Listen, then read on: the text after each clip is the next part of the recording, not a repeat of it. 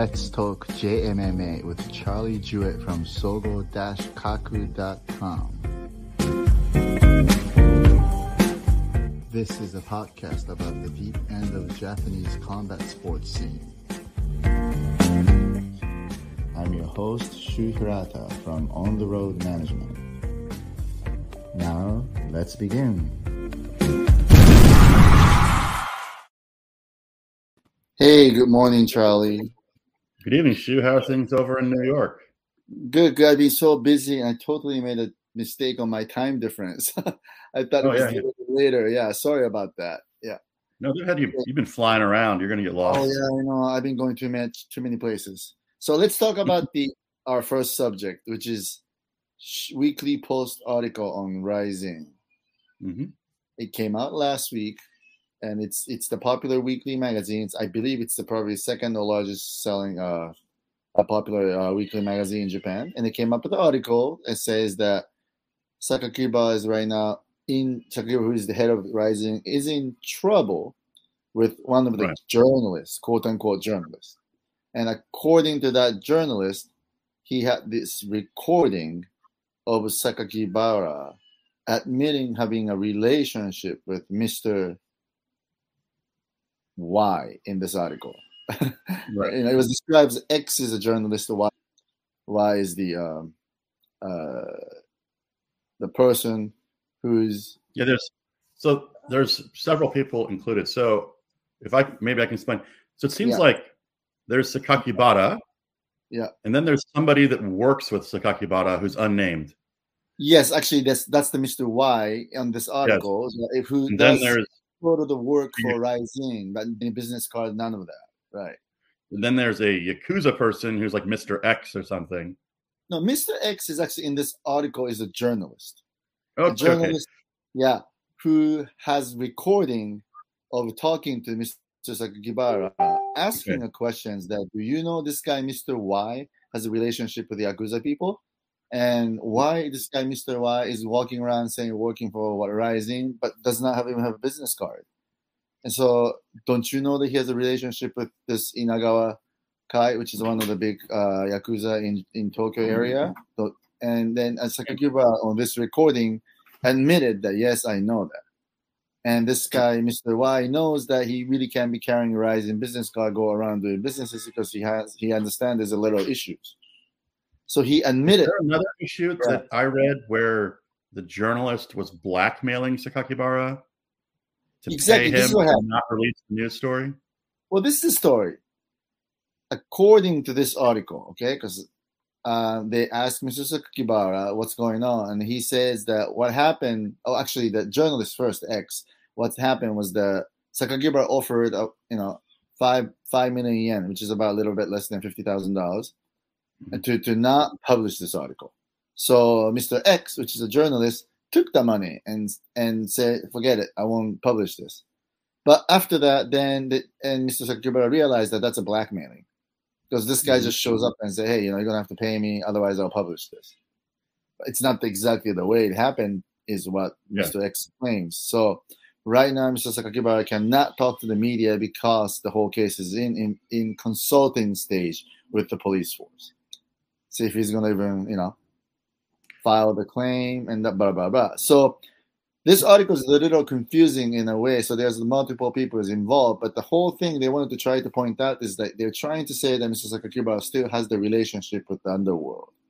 But this article actually is saying that he has a person named Y who does work for Rising, who has the relationship with the underworld. So Mr. Y himself is actually not a Yakuza either. So right. Yeah, it seemed like Mr. Y is kind of like a buffer. He's the buffer. Yes. What the article is trying to allege is that there's a guy that works with Sakakibara who deals with that stuff, but it's not Sakakibara himself. Exactly. Right. And do you know who that person Y is? No, I do not. Yeah, I know, which I'll tell you later. This person were involved for quite a while, and he is not Yakuza, but he does have, some relationship with little not so good people. That's all. So I don't know why he has to step in to do any cleaning or whatever the negotiations he had to do. I have no idea. And I know this person X is so-called black journalist who supposedly worked for some economic magazine, but I think obviously he's not a real journalist. He's taking like a little less than $50,000 to knock off an article, right? Right. So it seems like he just tries to find dirt on people and get paid. Yeah, exactly. That's what it is. And yeah, so I think this is the whole article leads to is try to imply the fact that the same thing happened to Pride might happen to Rising. That's how the article has ended it, because they mentioned that how Pride was forced to actually Fuji Television was forced to cancel the Pride broadcast due to the article written by Shukan Gendai at the time. And yeah, so it's the same art. It's the same paper that released the article about Pride, right? Is it? Like, I'm not really sure. Was it? I thought I read that. I might be wrong. But okay, Gendai or Post. But anyway, we can check on that. But anyway, I think the situation is a huge difference right now. It's a big difference right now, because back then in Pride days, they were relying on Fuji Television, period. The money coming in from Fuji Television, sponsorship, the score through Fuji Television, blah, blah, blah. It's 2022. They have a Unext, they have a Abema out there, they have a streaming companies who is, generating in the almost same kind of money. And the money Fuji Television is paying Rising is not as great as the Pride days. So, sure, the sponsorship is, you get a big sponsor if you're on so-called national television. So in that sense, yes, sponsorship is a little bit an issue, but I think their business model is not totally relying on Fuji Television. So maybe you could thank the pandemic for part of that, because during the pandemic, they really diversified their income stream. And I doubt their sponsors like Weed Plus care that much. Like, they seem to have more understanding sponsors.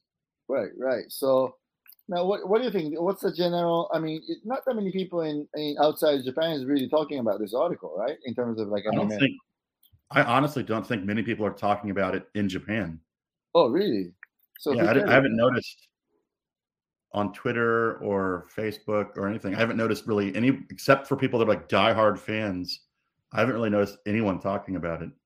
Right. So I guess it's not really hurting Rising much then, or the match 2022, because in this article they mentioned the Sakakibara as the promoter of Rising, but also a good, excellent promoter who made this the match 2022 happen.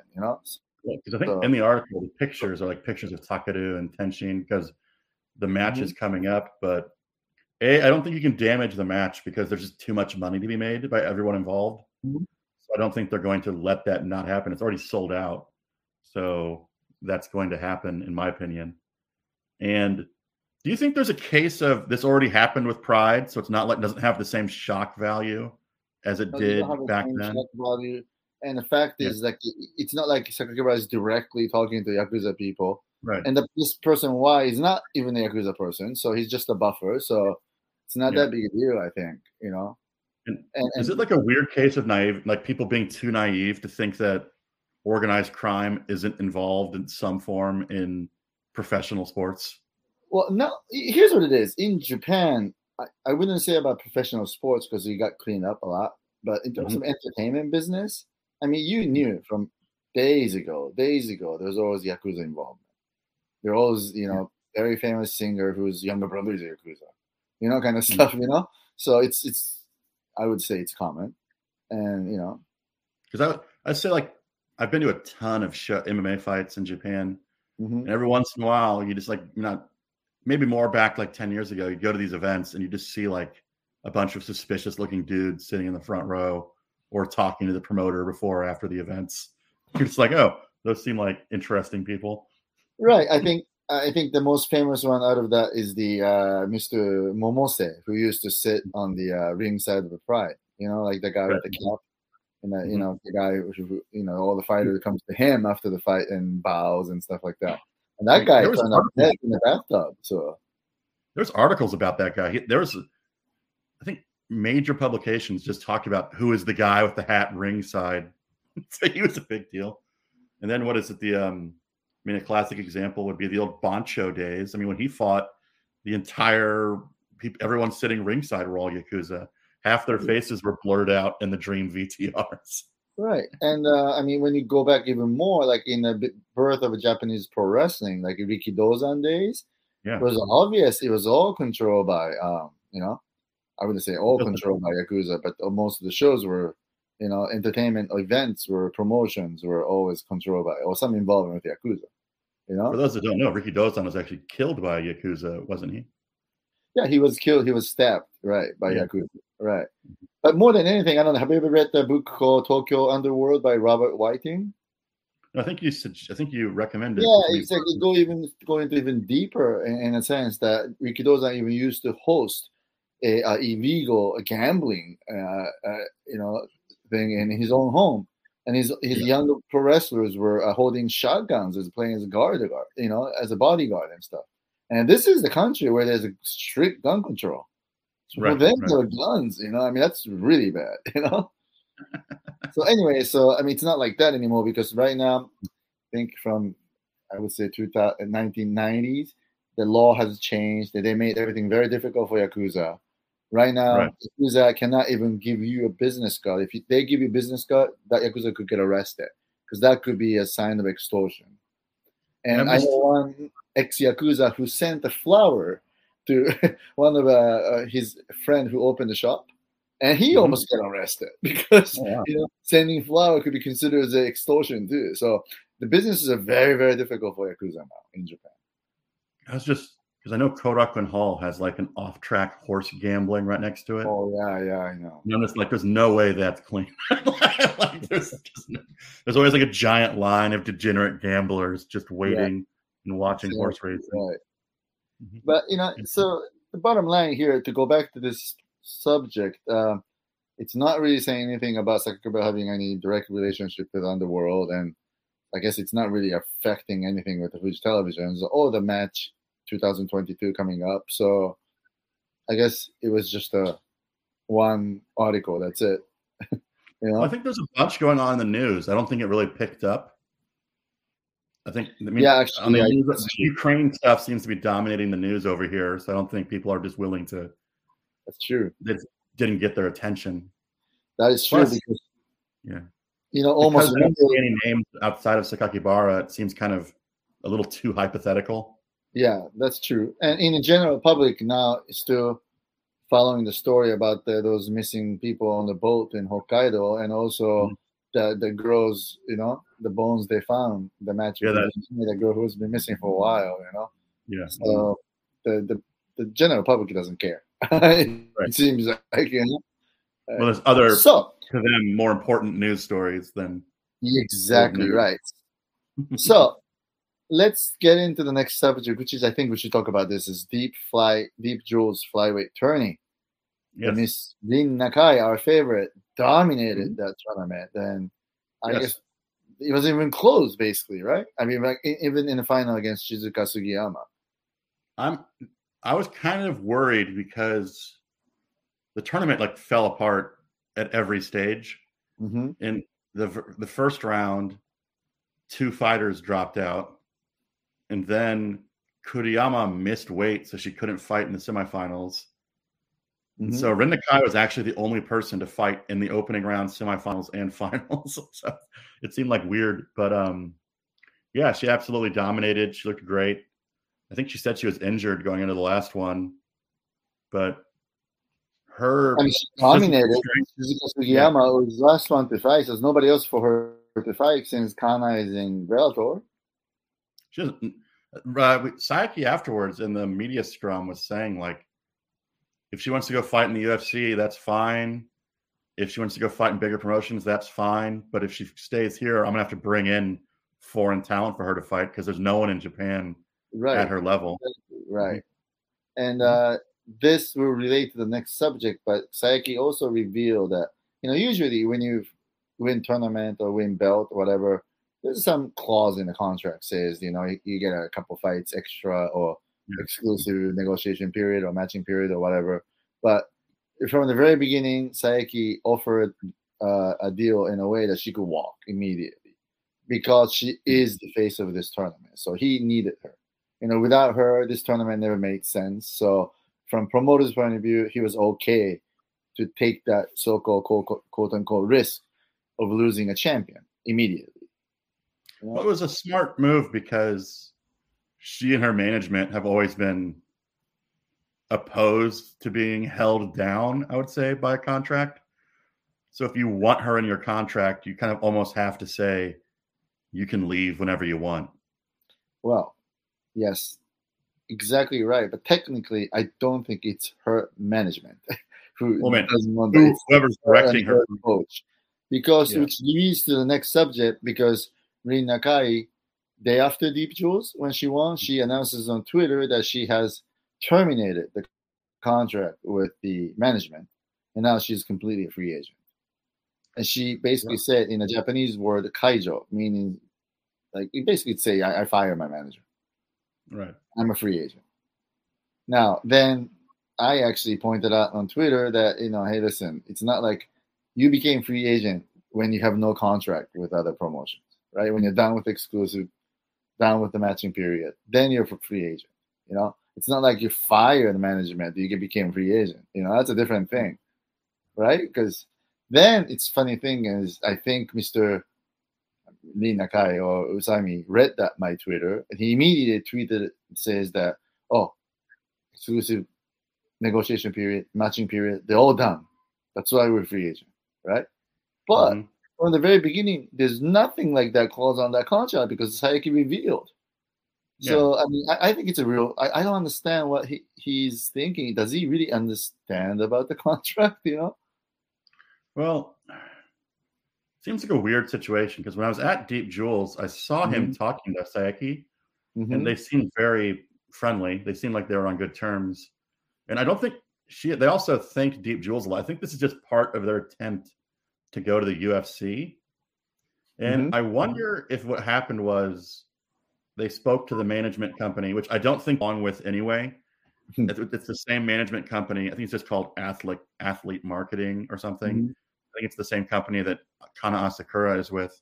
Sure. And I imagine what happened is they won the tournament and they're like, we want to go to the UFC. And they were like, you can't do that. So they fired him. That's like my theory is that the management didn't offer to help them get into the UFC.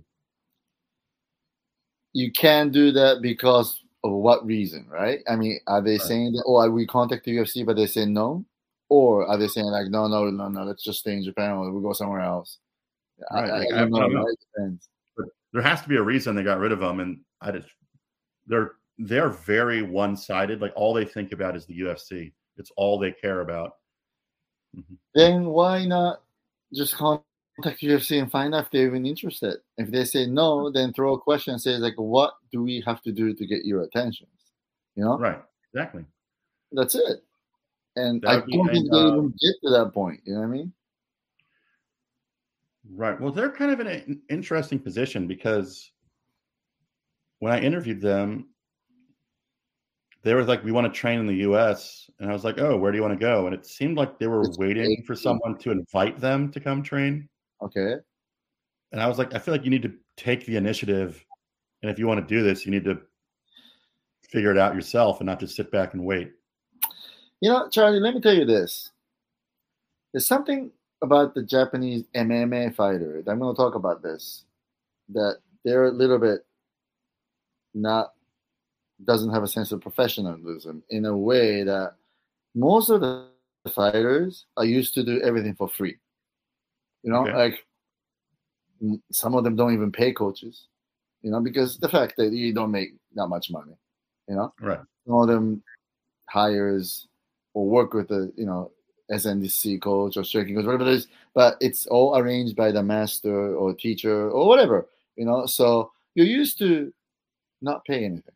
You go around and train at the different gyms. You see that with all the professional fighters right now, right? Do you know anyone paying dues to any gyms they go to? Probably no. They think, I'm a pro, so I deserve to, get that. Now, so they think if you're good enough, they sit around and then somebody will come to you, riding a white horse. It will show up and offer you something fantastic. Now, that doesn't happen, right? most of the time. It seems like a very rare. Why would you put your career in someone else's hands? Why wouldn't you try to take control of it yourself? Now, here is my point. Then the word sponsors became very valuable from fighters' point of view. So most of the fighters gets a sponsorship when the younger stage of the career, and most of them are merchandise only. They're not getting in pay, right? You know, there's a very interesting phenomenon. Once you start free, you stay free for a long, long time. Right. You ask for a little bit of money, they say no. Now you want to change sponsorship? You know, the guy says, okay, you can't help it, go ahead. You know, to the fighter, but behind fighter's back, they always go around and says, man, this guy just betrayed me and blah, blah, blah. Pretty interesting, right? That happens in Japan. Another thing that's very, very interesting is this. So some sponsors will give you merchandise-only sponsorship. They don't even give you too many merchandise. They give you little merchandise when the fight time comes. And some fighters, this is a fun part. I wouldn't say fun. It's a very peculiar part. When you go pick up that merchandise for free, like a couple of weeks before the fight, most of the American fighters shows up and get all the merchandise. They'll ask, oh, can I have this? Can I have that? Right? No, Japanese fighters not like that. They go show up. They probably stop by a nice place and pick up some okashi candy box or something nice, and they go over there and say thank you very much and give them a gift, and they receive the merchandise. And when you really realize that this gift you're going to bring sometimes is more expensive than the actual merchandise you receive, you know, so then people start realize like, well, why is this like a sponsorship kind of stuff, you know? So this quote unquote sponsor is very overrated. And fighters are taking it the wrong way, and they're hoping that if they sit around and they hang out with them, and they come someday, we'll give you a lot of money and take you to America and train and blah blah blah. So it's just not realistic, you know.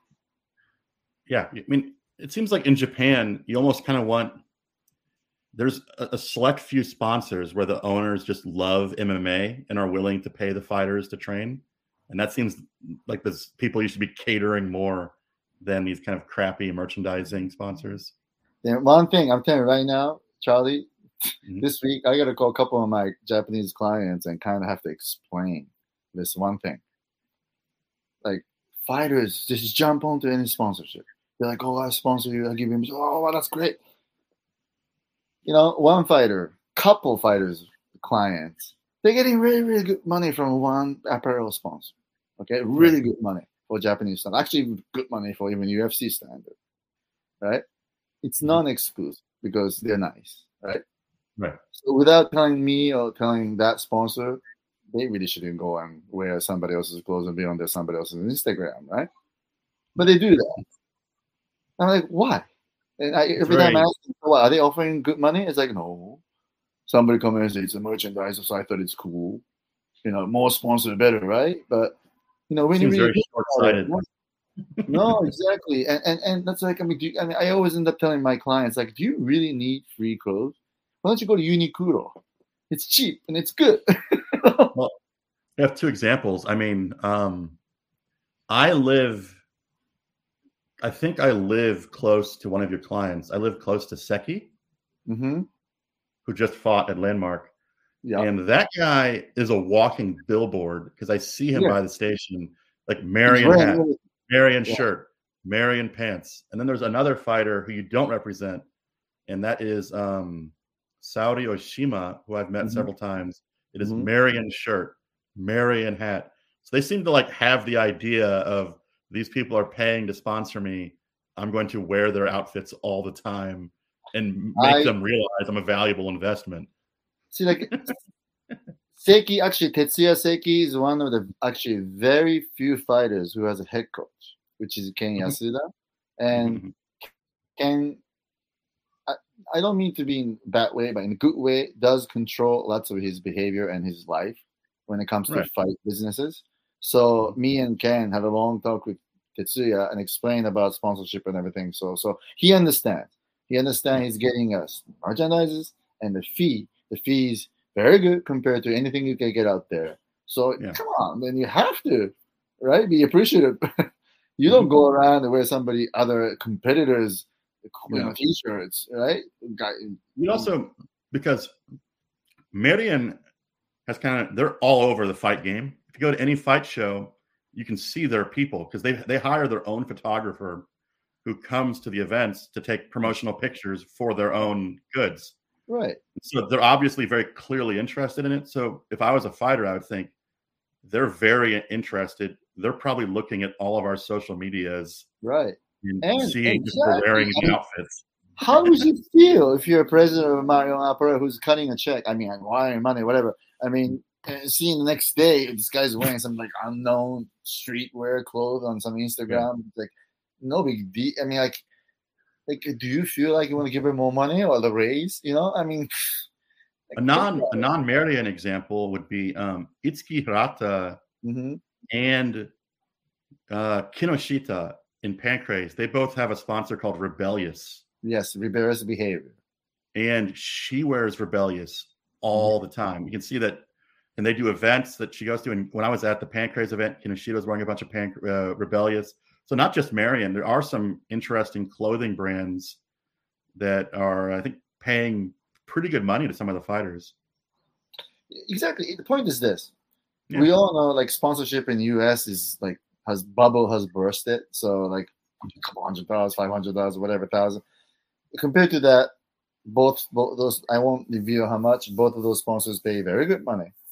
You know? So you have to understand that's way more than just the merchandise only. Because they're giving a merchandise plus the money, you know? I was thinking because Itsuki Hirata is very popular. I mean, she has a monster sponsorship. So if this is her clothing sponsor I've been to Rebellious events in their store. I mean, they use her as the model. She's like in their magazines and everything. They must be paying her something for her to be doing this. Right. I mean, exactly. So in the same way, so I think that I want to get to another point where even Saeki has said that on this YouTube thing with Mr. Kenji Osawa, that Japanese fighters doesn't have any culture to pay to get better. I mean, when you get the American fighters, when you belong to some team, I see those guys pay extra for coaches. You know, some coaches, they feel they're needed. You know, like, what do you expect? Right? You go hire some like professional, you expect to do them free. You know, like so. You know, they don't have that culture. You know? I always see American fighters seem to be paying for private lessons with specialty coaches all the time. Exactly right. But in Japan, they don't even do that. And you know, I give you one example, and this is a really funny story. I can't reveal names. Now, let's say you book private lessons.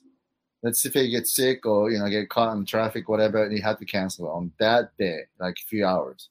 Of course, you get charged because the same day charge, right? Right. But in Japan, what happens? This fighter will cry to the master and say, "I can't believe this coach tried to charge me. I got sick. I'm going to have to pay for." You know what in Japanese culture would do? He will call that coach and say, "All right, let's not charge her because she just got sick and blah, blah, blah." But I don't think it's the right way. You should have to teach her. You hire somebody pro. If you cancel on that day, you're going to have to pay for it. You know, I mean, but I guess it's a different mentality. But in Japan, that happens all the time. You know? It's interesting. Because I have noticed, at least in what I see, kind of like in my sphere, I'm noticing a lot more cross training in Japan, where fighters are going to other gyms to train, which seems like it wasn't that common 10 years ago. No, so majority of fighters are player/manager. You know, when you're like young, I think that's almost impossible. Like when you're younger part of the career. Yeah. I mean, I could see that if you're a veteran, if you think you know what's going on enough, right? But let's say if you're like a couple of years into this sports, how can you go without a head coach, without a proper guidance? Right. But I won't name names, but most of the fighters, they don't have the head coach. They go to like 4, 5, 6 different gyms, try to join their specific classes or pro training, So it's really funny when the Japanese fighter says, "Oh, I sparred with them. That's actually, they join a light sparring class. It's not like how you see a real sparring you see on Saturday afternoon when they do, 5 minutes, 3 rounds, like a fight kind of way. So it's different. So I don't know. I hope right now it's the trend, as you could see. A lot of Japanese fighters are not training in the U.S., right? You see, right. Asakura in Vegas. I see, Mikuru in Hawaii. Mikuru in Hawaii, whatever. But most of them are like only a month. I'm not paid only 1 month, really. So today, my wife came to me all excited. She wanted to show me a video in the morning. So we watched Kai Asakura was in Vegas with your client, Murata Kaneko. Mm-hmm. And I think he said in the video that he actually plans to move back to Vegas. It seems like he wants to go there and train full time after this short trip. But let's see if that becomes a reality or not. One thing about it is this. If he wants to go to Vegas, I think the main question is which team is he going to pick? Which head coach is he going to work with? Right. I think he's just excited now that he get to see a nice facility and bumped into Merab and Aljamain and many known fighters, got to roll with them and blah, blah, blah. And you get to see your CPI. What a nice facilities. I'm highly motivated. But I think he's missing the point where he's going to join. What team? Right. If he's going to come to America, move to the same thing like going different teams, just join the training that he feels he needed. I'm not sure that's the right way to do it. I don't think it's the right way, Well, that's why I was kind of initially more interested in Mikuru, because it sounded like Mikuru was going to go train with Max Holloway in Hawaii, which seemed like an interesting choice. Mm-hmm. But now it looks like he's just more on vacation. I don't think he's training that seriously. So. He mentioned, I think, Adesania's team in New Zealand too earlier. I thought that would be a much more interesting choice. I thought. Me too. Yeah, they have to go make a decision based on coach and the team. Yeah. Right? Not the fancy facility or not the bunch of famous fighters they get to kind of roll with. I hope Kai doesn't make that mistake. I'd be wanting them to go to a gym where they're going to get the attention they need. Because at some of these giant gyms, they're just going to be ignored. And exactly. I mean, if you have 70, 80 pro fighters, I mean, what do you expect?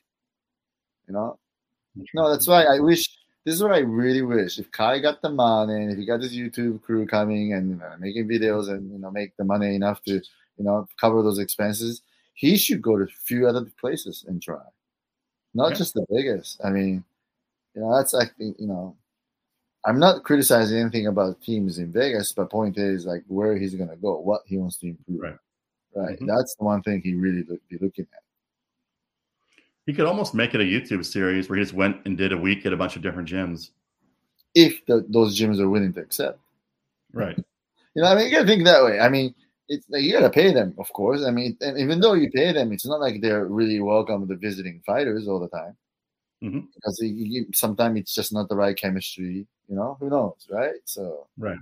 Mm-hmm. Yeah. No, you'd be surprised. I mean, right now, like Itsuki Hirata and Naoki Hirata is in San Diego, and this is going to be revealed, but I'm doing the arrangement for them, and I'm not their management, but I'm doing this because with Abema TV, it's the project we're working on, and there are going to be more fighters coming in to train at the different teams. Mm-hmm. Now, every time I try to cut the deal, call famous coaches, I get no answer, many times because those coaches are busy. They have enough fighters. They just don't have enough on the schedule. You know what I mean? And think about that. I mean, even though I can personal, they just don't have the time to do this. Right. Mm-hmm. And for 1 month, for what? We can feature in Abema TV and blah, blah, blah, but it's just still not, attractive enough, I would say. Are she and her brother training at 10th? I thought they're training at 10th Planet Jiu-Jitsu in San Diego? In San Diego for 2 weeks, and after that they're flying to New York, and they're going to join training at Sararongo for 2 weeks. Oh, that'll be some good sparring for some of your teammate for Mizuki and them. Yeah, Mizuki right now still recovering from her little injuries, so maybe not. But we'll have some surprise for her, But point is, just 2 weeks, 2 weeks in 2 different places, so it's not like she gets the whole 9 yards. You know what I mean? Yeah. Well, so I was laughing because when they said Kai's going to the U.S. for a month, I'm like, that's nothing. Like training wise, you're barely going to get used to it by the time you're done. Exactly, training wise is nothing, but still, it's a start. Yeah, exactly. But I wish he goes and see more deeper end, go dive into more deeper end, because what he's seeing is just the surface of it, the fancy part, Yeah, so we'll see, But so you're going to start seeing a lot of fighters training in the U.S., but it's not like that. I think Kai and Mikuru are going to have some effect where they're so influential in Japan. I think this is going to cause a bunch of young fighters to want to go train in the U.S. too. Oh yeah, of course. Mm-hmm. And if Itsuki's doing it as well, and that airs on Abema, she's very popular as well. So I think you might see a wave of Japanese fighters going to the U.S. to train. I think Sasuke has been training in Syndicate too. So, I mean, but here's what it is. When we decided to do this project with Abema TV, one thing I pointed out to everybody is like, I don't want to create a big hit Japanese who just spends 30 days in America and go back to Japan and act like he knows everything. And every word he says, like, oh, America is this, America is that. Right. You're only there for 3 days. You barely know anything, right? Really. Yeah. So I said, if you're serious about this, the first 1 month, the second, you have to come back, do 3 months. Then third time when you come back, that's when you actually will have to quit your team in Japan and join team here. By then you decide which team you want to join. You know what I mean? So that has to be the right way. But we'll see. Right. That's how it's going to go. Interesting. Yeah, I mean, even the second 3-month period, if you could do that, I want to even book a fight at the end of 3 months for these fighters, so they can maybe fight in some local shows here, like Titan, CFFC, and maybe you can bring in the deal to those promotions to do a broadcast in Japan and through Abema TV. So that makes sense, right? So let me think. So interesting. So we have Naoki back in the U.S. training. Naoki Inoue? Yeah, he's back in the U.S. training now, right? He's back in U.S. training. And Ren Hitamoto is training he's part of the Milwaukee. What do they have? Duke Rufus? Yeah, Duke Rufus. But he decided to not go back to the next fight. He has next fight confirmed, and after the next fight, he'll probably go back. Okay. Yeah. And so then we have Kanako is in Las Vegas. So there's already like a little network developing of Japanese fighters in the U.S. Yeah, Kanako is in Vegas, and Takashi Sato is in Sanford MMA in Florida. Okay. Yeah. So, yeah, there's a little network of those Japanese fighters, but you gotta understand, there's a huge difference between those. Kanako, Sato, Mizuki, Naoki, those fighters are here, living permanent. Right. It's not like 1 month or 2 months or 3 months, that kind of stuff. And like, for example, Mizuki, she hasn't even gone back to Japan, not even a day for the last 3 years. That's a huge difference. Yeah. Well, I'm just saying, because they all started out, I think they all started out little at first, so maybe some of these fighters can become like that, or interesting. Yeah, I think the biggest hurdle is the visa. Yeah. After all, you can't stay more than 3 months. Let's say even though you get a B1, B2 visa, that's still 6 months. You know what I mean? Right. And O1 visa is going to cost you about $6,000 in about 3 months. You know what I mean? That kind of stuff. So again, like back to Miss Rin Nakai, if they want to go and move to the US and do this, and they need some money. Right. Well, she got $10,000 for winning the tournament, so there's her visa. Yeah, but still, what sad thing is, 10,000 right now. Yen is so cheap right now compared to dollars. So yeah, I mean that's barely for visa. That's it. Not enough for plane to get there. First few months with food, housing, whatever, training. And if her coach wants to come, that's double of everything. Right. Yeah. I was just thinking, because you got to wonder some of these fighters, because I think Kana Watanabe won over the weekend. Yeah, so let's talk about that. Let's talk about something positive. Yes, Kana Watanabe and Tatsuro Taira both won. Yeah, I was talking to my wife and my friends. It was like a much needed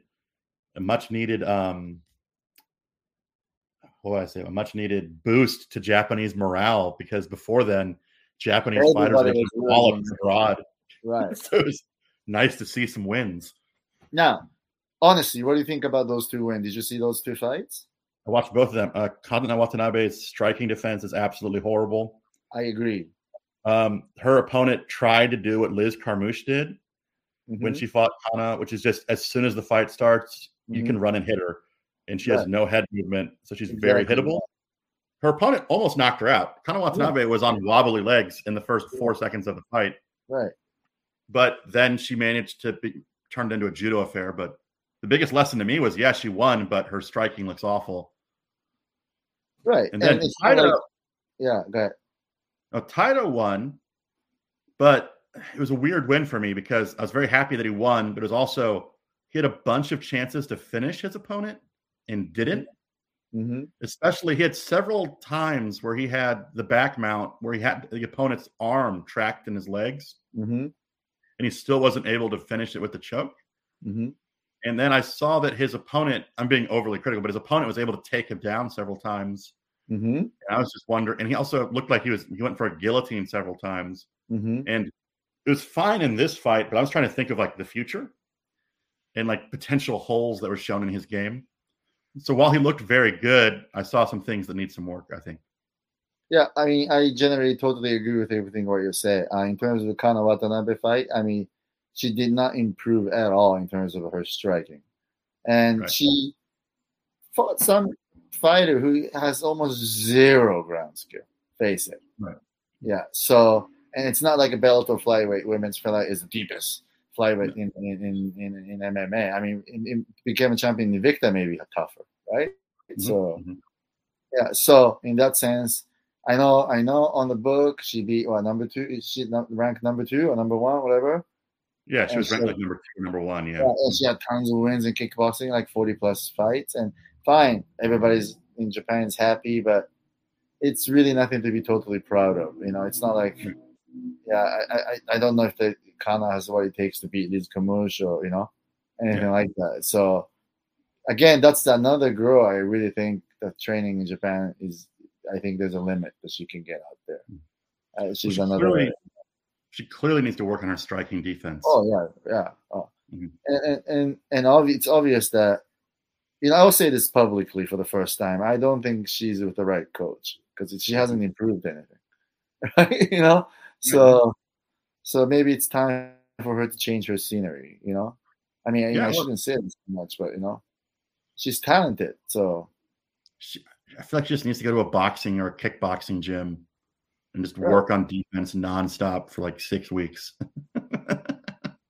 Well, that too, right? At least something like that. Maybe she's doing so. We don't know anything about her training, but whatever that they're trying to do, it's not working, right?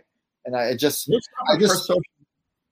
based off her social media, I don't get the impression that she really cross trains. It looks like she just pretty much trains with Ueda and them. With her Fighters Flow. That's called Fighters Flow. Right. I mean, yeah, exactly. And I mean, to begin with, it's hard for women to get a good training partner in Japan to begin with, right? At that weight class. And she's not exactly young.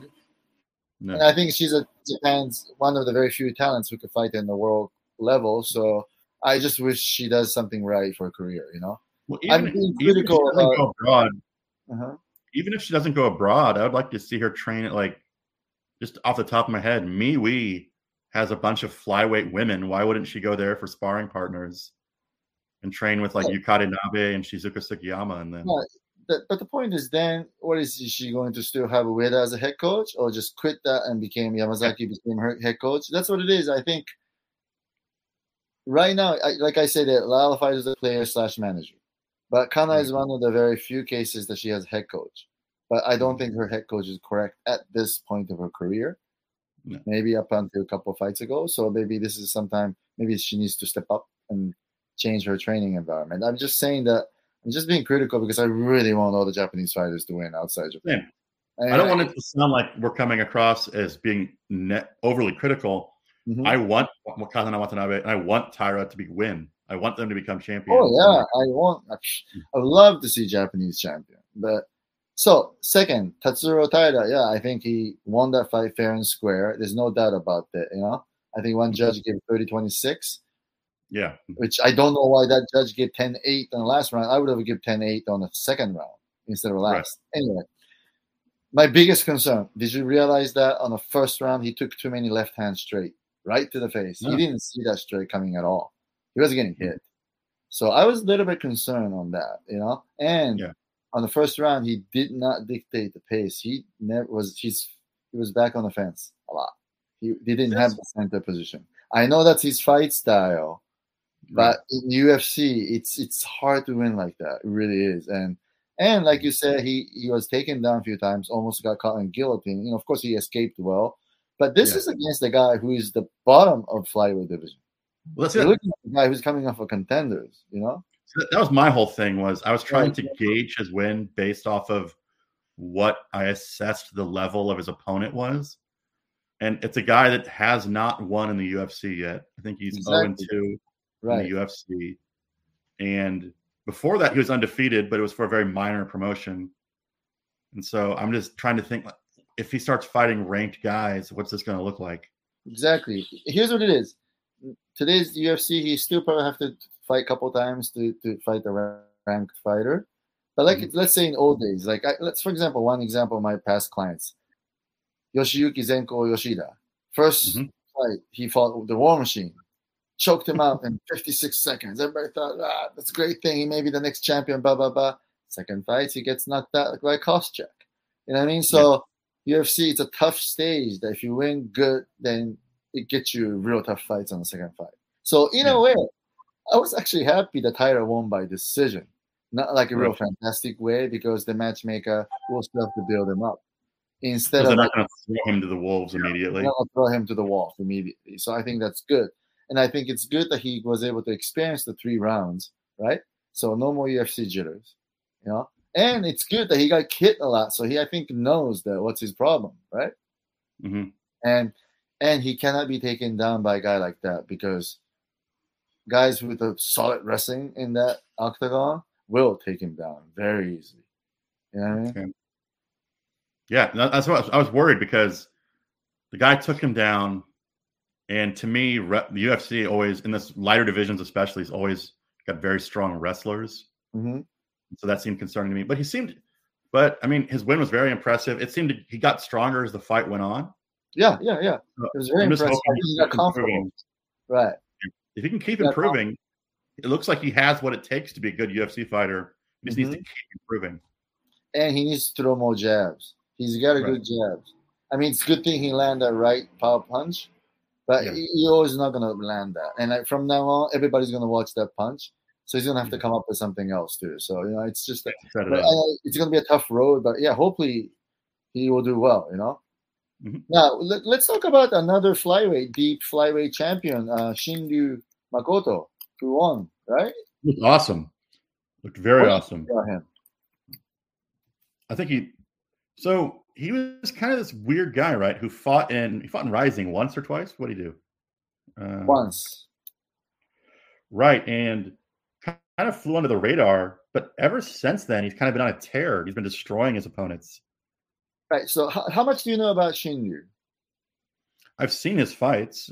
Okay. All right. So now, do you know Shinryu was like a second in All Japan for wrestling when he was the last year of junior high school? I did not know that. Yeah, so he was number 2 in Japan, all of junior high school, and he, instead of going to high school, he decided to be a pro. So he turned pro at age 15. I love it. Now, he took a long break before Fukuda fight, between Rising and Fukuda fight, 14 months to be precise. That's because he built his own gym. So he has the Shinryu World Gym, which is in Sendai City, which is the hometown, right? So he's the youngest MMA fighter to open his own gym in all of Japan. Oh, interesting. Well, that could be the Guinness Book of World Record, right? I mean, that's something I might want to try to register. But anyway, another interesting story. He has a father, who's young, obviously, because he's only 21. Shinryu's only 21. And father lost employer due to Tohoku earthquake. Literally lost everybody by tsunami. Since then, he's unemployed, almost 8 years. Shinryu has been very supportive of his father. Makoto opened the gym. The father works at the gym right now. So Makoto created a gym, created a job for the father. That's very nice. That's he came back and won, beat Fukuda, beat Fujita, Yeah. Yeah. It's interesting because it's like in Rising, Pancrase, and Deep, there's almost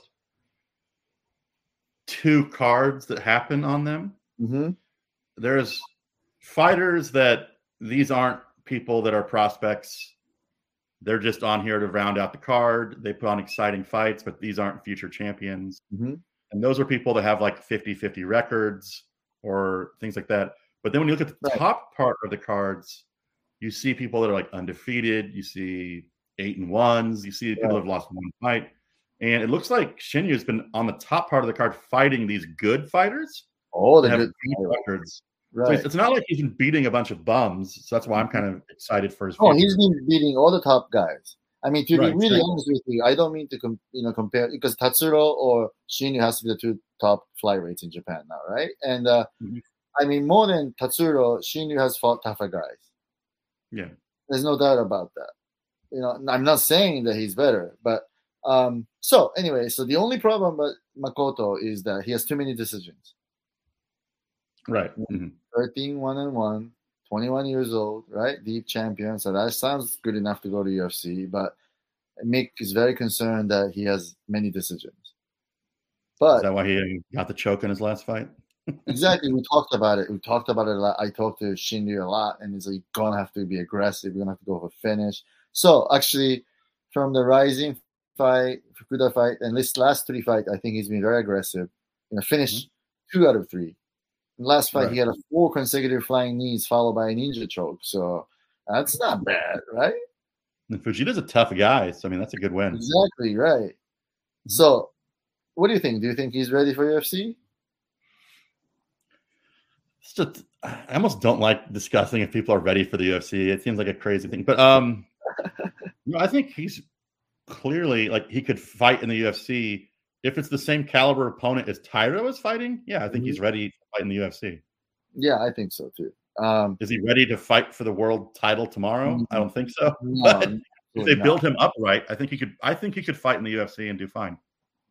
Yeah, my only concern is that he may be a little bit smaller than the other guys, right? Because he's not that big a flyweight, Yeah. But I think he has a speed and solid wrestling skill, and he's actually acrobatic, right? And he does very interesting moves. So, hopefully, and he's only 21, never had a real serious injuries. That's actually, interesting. I have a question. So it sounds like, is he one of your clients? Mm-hmm. I see on his page he's from Palestra Matsudo. It seems like Palestra has secretly been building up some young talent, because isn't Taira also a Palestra guy? Not Matsudo, but he's a Okinawa one. But it's the same network of gyms. Taira is from Okinawa, and Shinji is actually not from Palestra. He actually trains at his own gym, and also in Tokyo, Tribe Tokyo. I made the mistake of I always forget that typology, you should just ignore the gym information because it's always wrong. They never update that stuff. But well, here's what it is, though. I gotta mention this. Like I always say, like, many Japanese fighters are player/manager. Many guy doesn't have a head coach. I would say less than 10 gyms in all of Japan is a seriously MMA gym that really seriously thinking about building a fighter. I would say less than 10 head coaches. And one of the top guy I have to mention here is Chona. Chona's Tribe Tokyo, MMA has produced fighters to UFC, fighters to, PFL, fighters to One Championship, fighters to all top promotion except Rising, which is fine. I remember he developed, I think that's one of the reasons he opened Tribe Tokyo, because he wanted to bring some of the training he had seen abroad into a gym, because he wasn't seeing it in Japan. Exactly. And he wanted to build a professional fighter. Right. Yeah, but many guys out there, like ex-fighter like a Crusher Kawajiri or Eiji Mitsuoka or even Toikatsu, those guys has no intention of building a fighter. It's all about gym fitness, which is fine, you know what I mean? So back to that, it's just less than 10 head coaches in Japan, all of Japan. So of course, having a difficulty winning, right, in a world level. I had something I wanted to ask you about. So there's some interesting development from Deep Jewels as well, where Saudi Oshima looked awesome. She absolutely destroyed her opponent. and submitted her in the first round. Huh? But after the fight, she announced her future's kind of uncertain because her husband's a very high-level professional judo guy. Huh? And she said ever since she started competing in MMA, he hasn't won. He's had very bad results. And she's legitimately, because if he loses his judo job, they won't be able to live in Tokyo. He'll get, because he works for a company. In Japan, they have this thing where professional judo means big company hires you to work there, but you just spend your time training. Right. And then it sounds like, and when you retire from judo, they just move you to a different position within the company. Right. But it sounds like if that happens, they won't be able to, they'll probably be moved outside of Tokyo. So she won't be able to train anymore, is what she's saying. So I was just it seems like an interesting situation that doesn't happen in the US, these like corporate judo gigs. Well, if her husband has enough of a outside judo network to score another job, they can avoid that. But I'm pretty sure all his career he has lived in judo world, judo community, got job, all the networks are in judo world. So yeah, I think it's going to be difficult. Yeah, it's very interesting because you don't really hear corporate sports team in the States. No, baseball, has that. Wrestling has that. That's one of the way for top athletes in Japan after college to try to pursue their career. Right, because I know Kana Watanabe worked for like the Japanese Railroad, and she just was on their judo team. Right. And I know that Hime, who's a atomweight now in Deep Jewels, played for like one of the corporate basketball teams. Right. So it's kind of an interesting culture that Japan has with these like corporate teams. But it was interesting because she said he hasn't done well since she started competing in MMA. But part of me, I looked at it, he also moved up in weight around the same time period. And I was thinking that's probably more significant than anything. I mean, unless if her training is distracting his training schedule, she can't be the reason. I mean, so it's just the phase or luck or whatever, right? So part of it is just like, you can't be good at judo forever. You're going to age out of it eventually. And when you move up in weight. Yeah, coach. Yeah. But I guess he's not like a real top guy then, right? Because he's a real top guy. He won in All Japan. He won a world. I think he won in 2016. Okay, so he won. So that's he was an ex-champion, national champion. He has good enough records where I'm like, why doesn't he just get a job teaching judo? It seems like he'd be natural for that. But if I born in America, live in America, I would have said ask the same question. But I know how Japan works, and it's not that easy. If it's especially in the judo world, I mean, I was just interested in it because she's such a top talent. I'd hate to see her have to retire because of this. Yeah, exactly. So I mean, it depends on how far she goes, but yeah, it's going to be very difficult for her to train, especially as a female MMA fighter in Japan. If you go outside Tokyo or somewhere far from Tokyo. Yeah, interesting. But I was kind of interested in it. I was talking to Mark Pickering, who's a commentator over here who is really into the judo world. And he was kind of explaining a little bit to me. Maybe I'll write an article about the corporate judo stuff in the future. But it seems like a very interesting little world that exists only in Japan. Yeah, it does. I mean, I don't know. There's also like baseball always did that. They have so many corporate teams, right? I mean, even the professional team once tried to control our Dominican players, building the baseball team in that part of the world and stuff like that. So corporation would like to kind of control athletes sometimes. Right. I don't know why, but I guess they think it's a good advertisement. Well, yeah, because maybe for those that don't know, Japan has historically had like these giant companies that do everything. It's like when you think of Mitsubishi in the US, it's like, oh, Mitsubishi sells cars. It's like in Japan they sell everything. They do everything. Right. It's called Sogo Shosha. Yeah, they do everything, making little business cars to importing tires to anything, right? Right. So all those giant companies have corporate teams, and that's what makes up a lot of these professional leagues, like these semi-professional leagues. Exactly. And then here's the issue though about that. That's actually with the Japan Nippon Professional Baseball, NPB too, is that all this corporation considers sports as an advertisement. Right. So they're not looking to make a business out of that sports business. That's why they always, assign president or general manager who has zero experience in running a baseball team. They come in, but now it's still changing. They start hiring a general manager who understands, but president usually has zero experience in managing any of the sports league or any of that. So it's kind of the same attitude towards the other sports too.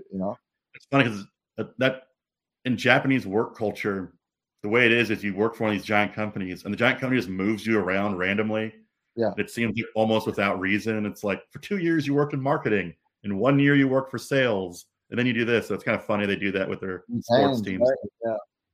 I mean, do you know there's a famous guy in Japan Airline back in the 70s? I think he was a union leader, and he was the very first guy who threatened an employer for strike. Oh, really? Yeah. Then you know what fucking Japan, excuse my language, you know what Japan Airline did to him? After he resigned from union leader, he went back to his own job, right? Because he was an elite Tokyo University graduate, was a top guy who was in I think accounting department, something like that. Make him a janitor? Make him a janitor? No, this is what they did. They pushed him to Iraq. I forgot like Africa, all these countries and Japan Airline had this basic rules that if you go that kind of remote part of the world, you don't go there more than 2 years. So you come back, right? But they make him go Egypt, all these places for 2 years, 10, 15, I forgot how many years. And he had to him and his union leader had to go to parliament to make the case to make this guy come back. That's terrible, right? That's terrible. Yeah, because my friend was laughing because one of her coworkers just had a baby, and it's like, oh, you had a kid? Well, we're sending you to Russia. Good luck at the Russia office. Right, exactly. Thank you. Right, that's why I think it's very common for a Japanese businessman to go station alone. It's called tanshin free. You leave your like a wife and kids, where you are, and you go by yourself. Interesting. Yeah, it's like the company is forcing you to go separations. That would never happen in the States, right? I mean, people just quit. People would quit. People would quit, but just don't have a choice to quit because it's very hard to get the same kind of job or same job at the same condition. So maybe we can end up on the close the show on. Do you have any final thoughts? Rough transition on the Landmark show. Oh Jesus, I forgot what that was. Over Golden Week. Koike against what is it? Hagiwara. Hagiwara. Then there was a Kuramoto versus Full Swing. Seki versus, I think it's one thing, was his name Haraguchi or Hagiwara or something? His name. Haraguchi. But here's what it is. Okay, let's talk about that because there's two clients of ours fought in that show. Kuramoto, I knew he had a knee problem. He had to get a shot and all kinds of stuff. So I was a little bit concerned, but I knew the Full Swing Uoi is not exactly a grappler. Right. He's not exactly a wrestler. And we know what to watch out, which is a full swing, right? Full swing punches. So I was on the edge of my seat that whole fight because of how Full Swing fights. You're always nervous that the fight could be over at any second. Exactly. I mean, that's one thing great about Full Swing because exactly. He could win that fight anytime, right? Mm-hmm. And the falls, gloves. If you hit that hard, anyone will fall. So in that sense, Kuramoto's fight, I was a little bit nerve-wracking, but I knew he was smart enough, with the wrestling game, and it also looked like at one point in time, he tombstoned, Full Swing. He went for some crazy. I'm gonna do some fancy suplex, something I've been working on, just to concentrate on winning, but he did, and he promised to reveal his kids and wife all together after the fight if he wins, which he did. It was a great. I laughed so hard because you could hear what she was saying. Oh, really? Cold as ice. She he goes up to her and she's like, I could tell that you weren't able to train. I was like, ooh, cold as ice. She's the first comment, super critical. Guess that's what happens when you marry an Olympic gold medalist. Exactly. In the same sports, too. He is just the national champion, not the Olympic champion, right? But that was fun. Then I thought Hagiwara actually made it a little more exciting than I thought it was going to be. Right, because he did land that punch, you know? Yeah. You know, now people told me before that fight that Kleber seems like his strategy is getting hit and wobble but win. So Mr. Wobble. Exactly, right? It was like there's like a 3-second window where it was like, he might win this. He might win that. No, he's not. He's down. But that's a fight. I think that was a lose-lose fight for Koike because everyone expected him to win the way he did. But it just revealed that his striking defense isn't that great. Right, because he still got hit by Hagiwara, which is not exactly the best striker ever, right? So I mean, he's a good striker. He's more of a brawler. Yeah, he's more of a brawler. That's great, right? But still, and I think if this goes, how like Rising Star booking fighters from outside of Japan, so Hagiwara will maybe by this year he will end up fighting for Deep or somewhere else. Who knows? Right. Because unless he makes a vast improvement on wrestling and BJJ, he's not going to survive that long. They could just have him fight on the same cards as Yushi and, and all those people. Right, exactly. So maybe the landmark can be that like half, maybe Ami, half pro. Entertainment show. Yeah. But anyway, to close the show, so let me mention another client who fought in that show, Tetsuya Seki. When we confirmed that fight, we knew immediately Haraguchi is a wrestler. He's from Brave, like Miyata is an excellent coach. That's another team with the head coach and everything else. So I knew that his strategy is going to be trying to take him down, obviously, push him to the cage. Right. So what we did was we went and hired Maximo Blanco as a special coach. Good. Yeah, so we worked on privates, just to concentrate on avoid takedowns, go back to the feet and all kinds of stuff. And we paid him the fee because Maximo is not that cheap.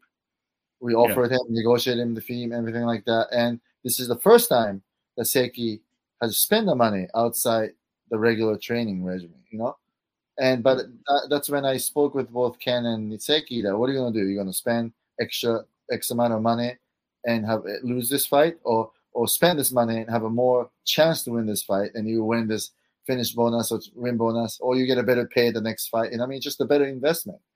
And or you get back into you get another Rising show. Like if you win here, so that investment turned out to be the good one because he won. So in that sense, I think I want the other Japanese fighters to realize that you have to spend money to get better. You can't expect all the coaches to help you free. I'd also add, it's not like his training with Maximo he didn't stop all of the takedowns, but what I noticed was he seemed comfortable. And so he was always throwing punches. He was reacting. He didn't freak out. He handled the takedowns, and that's one of the fight because while his opponent got some takedowns, he wasn't able to do anything with them. Exactly. Seki was always punching him. Right, because you're not gonna make a vast improvement on 4 weeks. You know what I mean? So you have to expect to get taken down, right? But you have to feel comfortable both.